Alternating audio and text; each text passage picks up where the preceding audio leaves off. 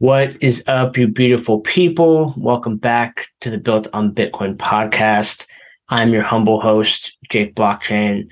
And yeah, this is the podcast where we cover everything going on in stacks.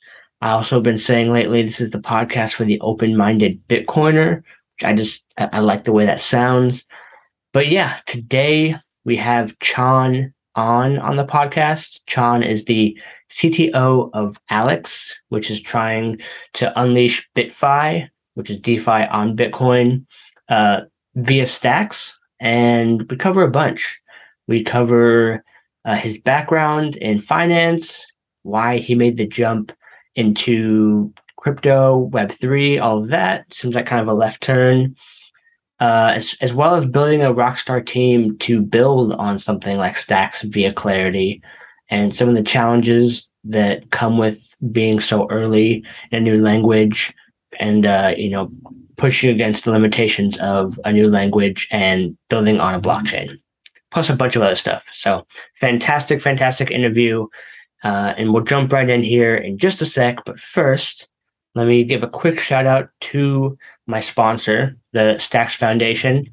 And if you listen to this episode, you're listening to what Chan is talking about, what they're building at Alex, his background in coding and learning Clarity, and you get excited and maybe you want to follow in some of those footsteps, maybe work for Alex, but overall you want to take some initiative and learn Clarity. A fantastic resource to get started is start.stacks.org. This was a site put together by the foundation, and it gives you a nice guided step format to go from an absolute beginner to maybe if you're somewhere in the middle, you can jump to step 3 or 4, and you can kind of choose your own adventure on learning Clarity. That ultimately ends up with you getting a job or getting a grant from the foundation to build something yourself. So if you want to make the jump from Web 2 to Web 3, or from Solidity to Clarity, or you're going from zero to hero and just want to learn the basics and get started from a whole different career change, start.stacks.org is a great first resource. So check that out. All right, now without further ado, let me bring you this fantastic conversation with Chan On, the CTO of Alex.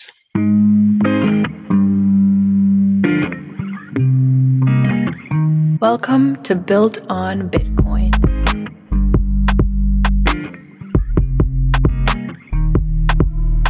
Chan, how are you today, my friend? Very good. Thank you. Thank you for coming on the pod.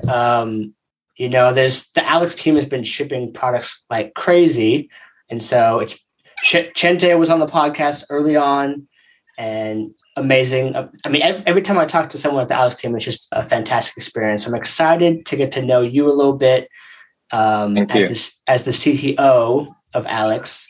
And for people that don't know you, I mean, you're not a super public figure in Stacks. You're building in the background, making it happen. What's some of your background? So yeah, I mean, I haven't been sort of public, but Chente and Rachel, both of co-founders of Alex, do that a lot. So that sort of saves me give me some slack, I suppose. But myself, I joined the Alex officially March this year. So relatively recent, I suppose. So for myself, I was born in Korea and I grew up in the UK. I studied there. And after my PhD in the computational finance, then I joined finance. I spent about the last 15 years or so focusing mainly on derivatives, working for firms like Goldman Sachs and JP Morgan and so on. And and then recently I decided to join Alex, and here I am. Okay. And so before we get into any crypto stuff, I'm curious, because you said 15 years in finance and derivatives, and I'm not exactly sure what derivatives are, but we can maybe pause that for now.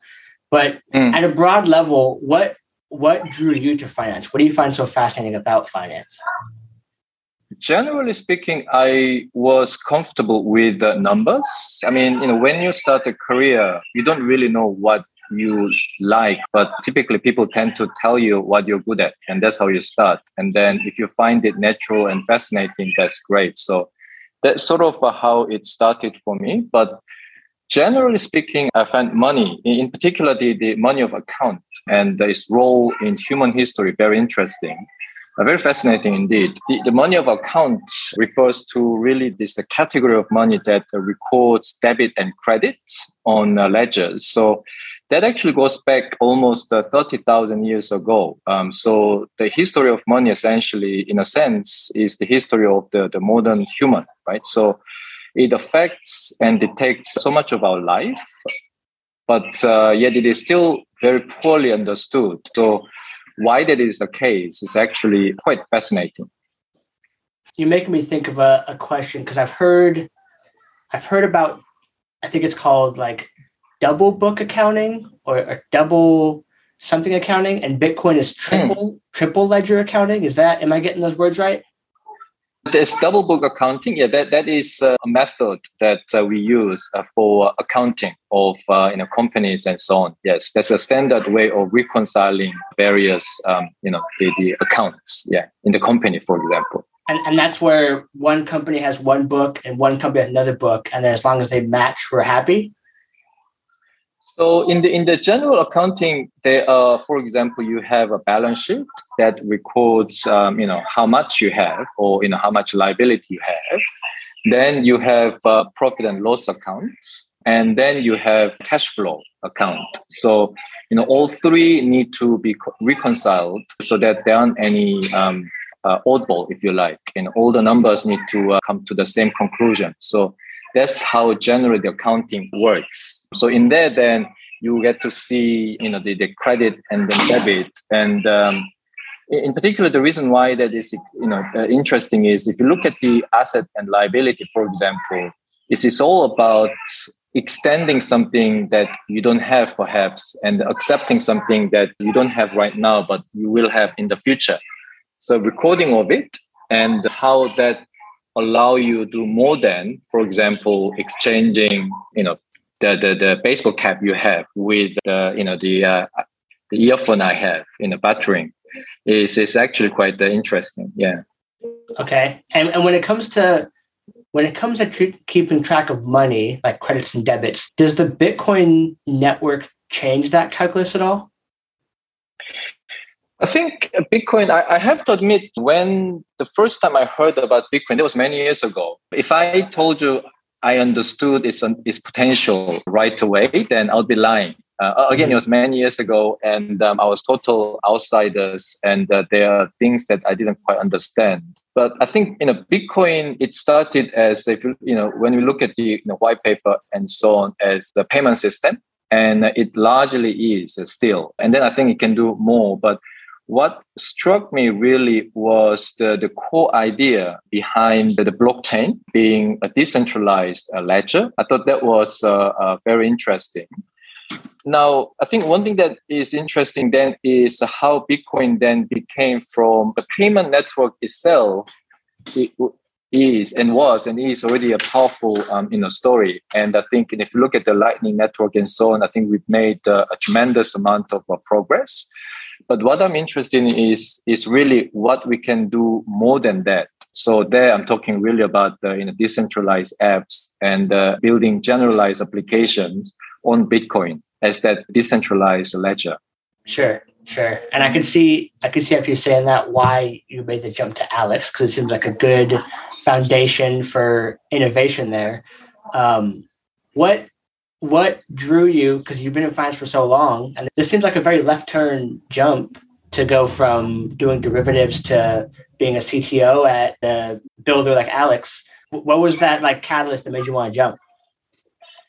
I think from the look of it on the surface, I think it does look like it. I think a lot of my friends and former colleagues also ask me, well, you spend so much time in finance, and generally speaking, people of my background become, for example, hedge fund managers and so on. But instead, I became a CTO. So it is a bit sort of, as you said, a left turn, sort of a change in my career. But because I studied computer science and I always had that sort of in my, if you like, toolkit, and my interest was really sort of applying that in the finance, it sort of came naturally, if you like, if you think about what Alex wants to do. So so I said earlier that I thought the core idea behind the blockchain as a distributed ledger was interesting, right? But what particularly interested me was actually its atomicity. Now, by atomicity, what I mean by that is the transaction succeeds either in whole or it fails in its entirety. So there's nothing in between. Now, that atomicity on a decentralized network, I think, is a key differentiator of a blockchain as a ledger compared to other existing ledger systems. So, and then when I saw and then I talked earlier that Bitcoin started as perhaps more of a pure payment system. But then when I saw the development of DeFi and decentralized applications in general on blockchains such as Ethereum and so on, I finally saw how fundamentally it can disrupt finance as you know it. So that's when I joined Alex and partnered with our two co-founders. Yeah, that's interesting because I've heard that term atomicity, where it's like pass or fail, yes or no. It's binary. And so I could see how if I'm looking, and I don't know the broad like networks very well as far as like Swift and these like how the payment networks kind of trickle down. So I think I'm just swiping my card and it pulls from my bank and they get their money. But it's much more elongated than that. There's a bunch of steps happening in between. Is that one of the beautiful innovations of blockchain? Is that you can have a global ledger that could have a pass or fail, and it confirms or finalizes so much faster on all parties involved than the current network? I think so. I think that is real differentiator. And oftentimes we talk about in the decentralized application world, trustless. And then you just mentioned about swiping card, for example, and you may want to withdraw some money or buy certain goods. Now, what happens on the back of it is loss of trust involved. Now, you need the merchant that is selling you goods needs to trust that the card that you're using, it is actually working. Now, who verifies that, for example, is a payment merchant and then ultimately Visa and Masters and so on. So, merchant will trust those intermediaries for your credit, essentially. And then for you, then you trust the merchant will give you the goods that they are supposed to be what they are. So there are a lot of trust that are involved. Ultimately, that leads to many inefficiencies in the modern finance. The centralization of power to certain individuals and the entities in the know, and also the waiting time. A lot of people don't realize, for example, when you buy stock, and many people did and do. The stockbroker tell you it has been confirmed you bought or sold certain stocks. But actually, when you actually get the delivery of the stocks, typically happen 2 or 3 days later. And now that is also because there are many trusts involved and there are many layers you need to go through to check. Same with the international bank payment, for example. Why is everything is so slow? Is that? But if you have an environment where people can transact with the total strangers in a trustless environment, you can reduce all that needs for intermediation down to almost zero. And that is not something real world in the current setting can ever achieve. In fact, that setting has been with the human history. And I talk about the money of account going back 30,000 years ago. That is precisely that. And I think the blockchain gives you an opportunity to really redesign whole finance without having to rely on that trust, if you like. Okay. So then after you just said that, if I say, what is Alex then? Like, what are you guys building? How do you respond? So I will have to spend a bit of time, but in a simplest, to start with, at Alex, we're really talking about DeFi. So by that, we mean the finance on Bitcoin. So we're building a financial services platform with the Bitcoin as its settlement layer. I think that is very important. But as you know, the building such decentralized applications on the Bitcoin has been harder than other blockchains, such as Ethereum. But with the development of likes of stacks that enable building smart contracts on Bitcoin, we're now able to build a full suite of such apps while continuing to rely on the security of Bitcoin. So since our launch in the early this year, we have built DeFi primitives like AMM, like Uniswap types, and the lending and borrowing. And we'll be rolling out the central limit order book and the BTC yield products later in the year. So here we're really talking about a central limit order book that settles on Bitcoin and a native Bitcoin earning yield. So we're very much very excited about it. Now, some people then ask, well, why we chose Bitcoin and Stacks as opposed to others like Ethereum to develop our offering. And I think that's a good question. And it's important to remember that, again, we're dealing with money and in the financial products. And we chose to develop on Bitcoin because our view is that consumers choose financial products providers based on, number one, user experience, and number two, security. And certain design choices need to be made around these 2 points. But once such decisions are made, some of them are irreversible. And the choice of your blockchain as your settlement layer is one. So that's sort of where I am. Now, maybe I'll stop here, Jake, and then if you have any questions, then I'll take. But otherwise, I can go in a bit more deeper in terms of user experience and security, what we think about it. Yeah, it's a good question. I think I'll defer some of those people who are curious about those nuances to maybe my previous interview with Chente, because one thing I'm really interested in, and this struck me personally, where a lot of DeFi applications are focused on the tech and not on the UI. And I don't have a finance background. I don't do derivatives trading. I don't know any of that stuff. And so I need to be handheld very, very slowly to understand and feel secure giving up my money. And as soon as I used your guys' platform, the logical flow from swapping to then staking to then farming, it just felt very coherent. And I felt like I was being walked along a nice onboarding flow. And there was great UI and graphs and everything the entire way. I knew what I was getting into. And so I love to deep dive a little bit into how you guys think about design. And maybe to start, you're the CTO. What does your average day look like? What is it that you do? So we have a pretty decentralized remote, team. Our engineering team in particular is all over the place, and so we have some in the US and some in Europe and some in Asia.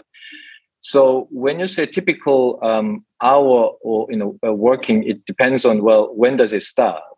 Generally speaking, in terms of if you think about what we do, so we ship products, right? So we are looking to deliver the best user experience that is built on Bitcoin. So that entails in certain products that I talked about.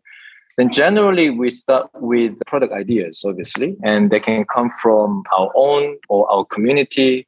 Or sometimes we do, the research our competitors, and there are many respectable competitors out there that are building some great products. So once we have those ideas, then we discuss about it and we agree to product, and then also sort of the roadmap and how they want to plan. So overall, plan about it. Then that goes to the product team for the product design. And that's when typically the smart contract development also starts. So for myself, I work very closely with our co-founders, Chente and Rachel, to deliver on those and also focus on the building the team itself. Now, as a software engineer, I am primarily responsible for the smart contracts. So, that's when I tend to be heavily involved. Now, once the product design and the smart contracts are done, then they move to the front end and back end engineering team who build their parts. And then following the integration of all the parts, then they go to the quality assurance and the user acceptance testing before it is released to production. So that is done. We keep something called the book of work that sort of processes all the stages of the development. And it is my job to ensure that everyone is aware of what we are doing, how we are doing, and how we are going to manage what is coming. So it's very dynamic, but we do have some systematic approach to deal with a lot of these. So once you get used to this, it's actually very enjoyable. Yeah. Okay. And how much time would you say do you spend coding versus managing? No, I think I spent. I mean, we are ultimately a small team, and it may change, in the future. But we currently have around 15-person engineering team, so relatively small. So I spent, I think, almost 90%, coding and talking about products and developing and so on. Generally speaking, yeah, I mean, we don't spend much time on managing, but not because we don't like managing. I think the managing the team rightly, is very, very important part, whether you have a small team or large team. But again, I think it's important to be efficient and have a system in place that reduces a lot of burden, out of what you have to do manually. Yeah. So I like coding. So yeah. Okay. Because I'm like, when I look at the landscape of Stacks, I've been here for a while, so I could see they're doing this much, you guys are shipping this much, and you guys seem to be executing on a higher tier. Not to disregard other teams, everyone works hard, but you guys seem to have clones. Like there's just something about you guys ship fast and everything looks polished. Is the process the dominant thing there, or is it attracting the right talent, or some combination? Like, is there some advice that you should give, I guess is my question, to teams trying to up their bar in some sense and deliver at a higher level? That's a difficult one to answer, really, because I think everyone has different situations, and we certainly, have our own unique set of styles and approaches. So what I'm saying is what is working for us may not work for others. From our perspective, I think fundamentally we have good people and a good environment. I'm not necessarily I think team player, if you like, okay, this can be a bit controversial, but I don't necessarily believe in people saying we work together. What do you mean by that? Because that often leads to moral hazard in that, the other person can do the job, then I can just take an easier time, if you like, and that also makes, if you like, the roles and responsibility very unclear. So I don't particularly like that word. But however, I do believe in teamwork. I think you can achieve a lot by working as a team and then having a clearly defined roles and responsibilities. And I think that ownership, if you like, to each individual team member empowers people and result in creating a good working environment. Now, this may sound a bit like cliche, and it's also actually sort of harder to describe. But if you look at how we hire people, we don't actually hire people easily. We are very cautious, partly because we are a small startup and run a relatively tight ship.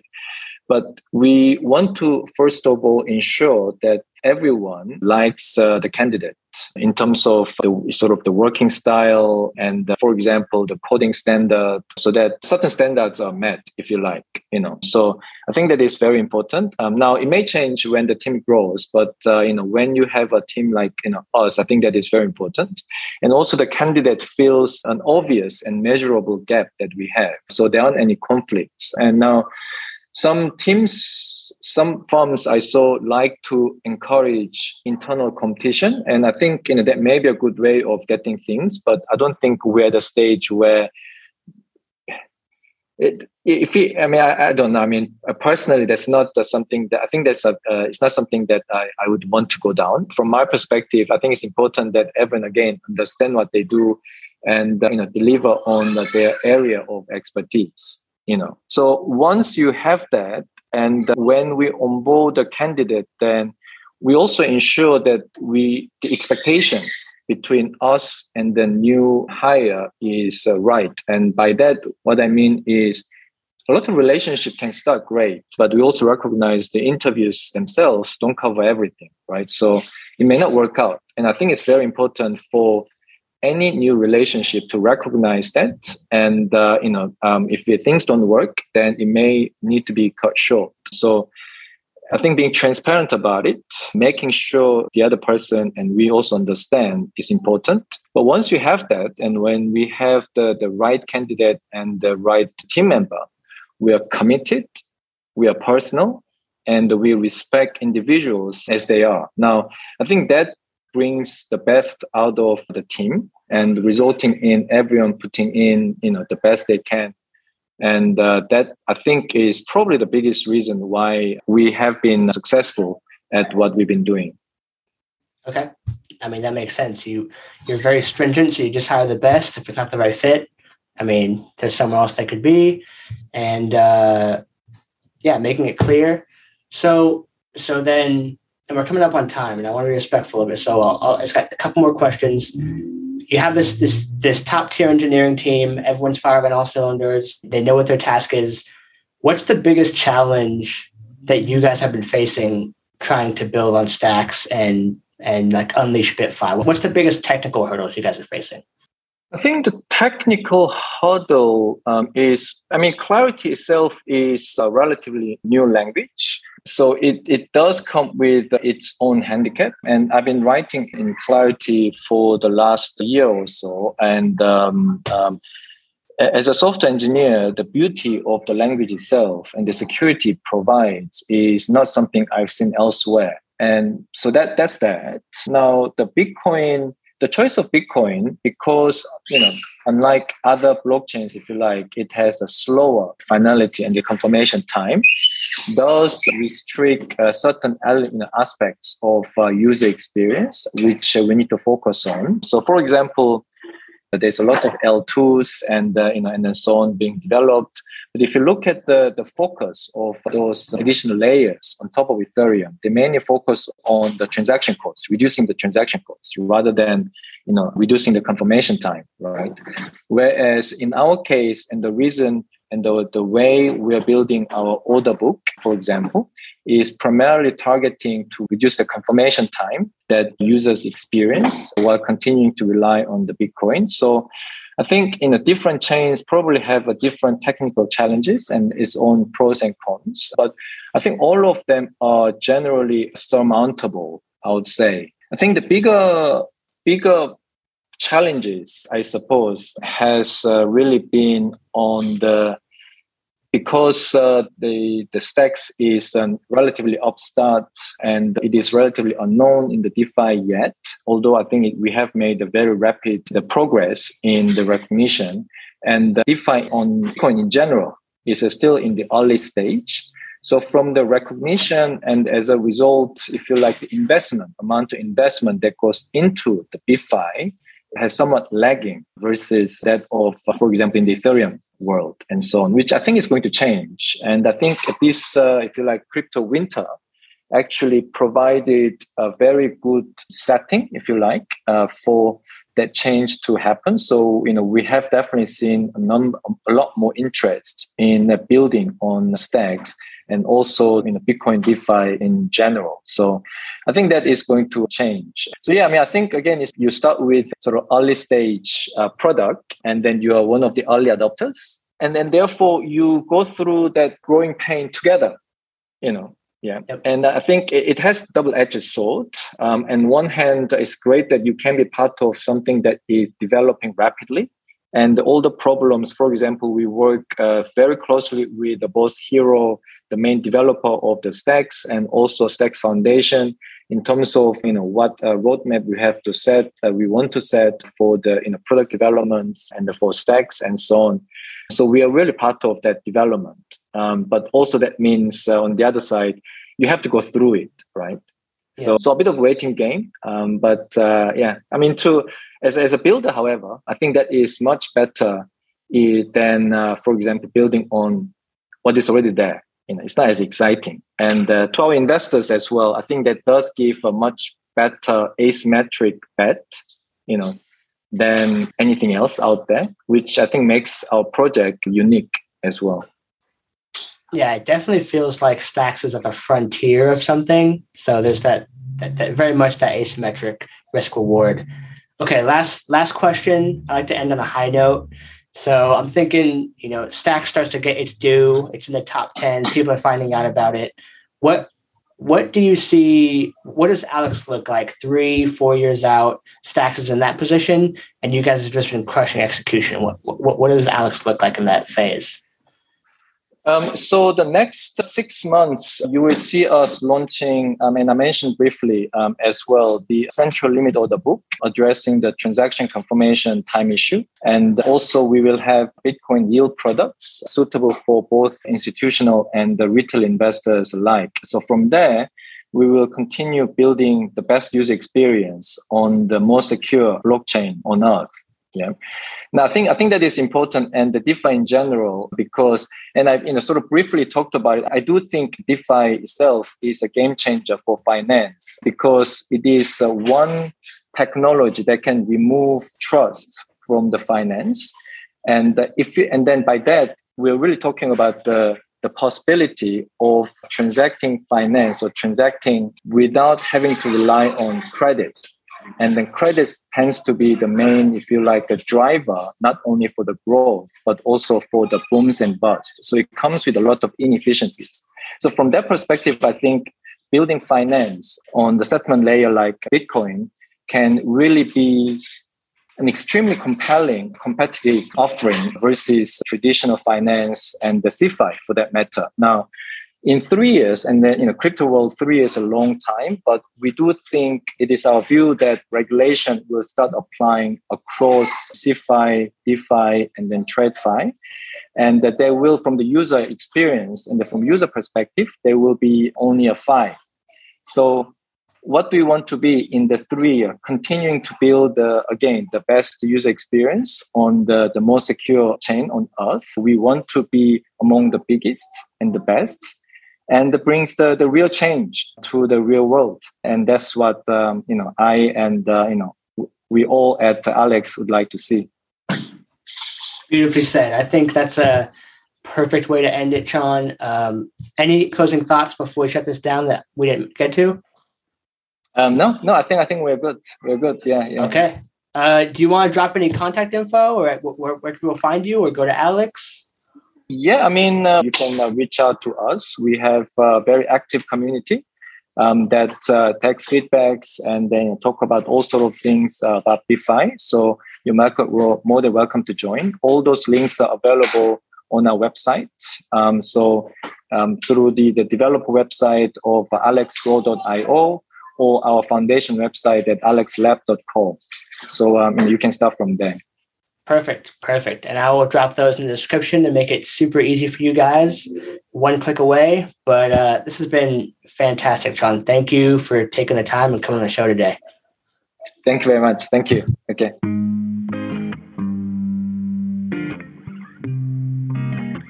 Welcome to Built on Bitcoin. I know that things don't always go your way, but I'll be right here waiting. And I've been waiting now. I've been trying to figure out a way to make it out. Cause I don't think about everything going wrong in my house.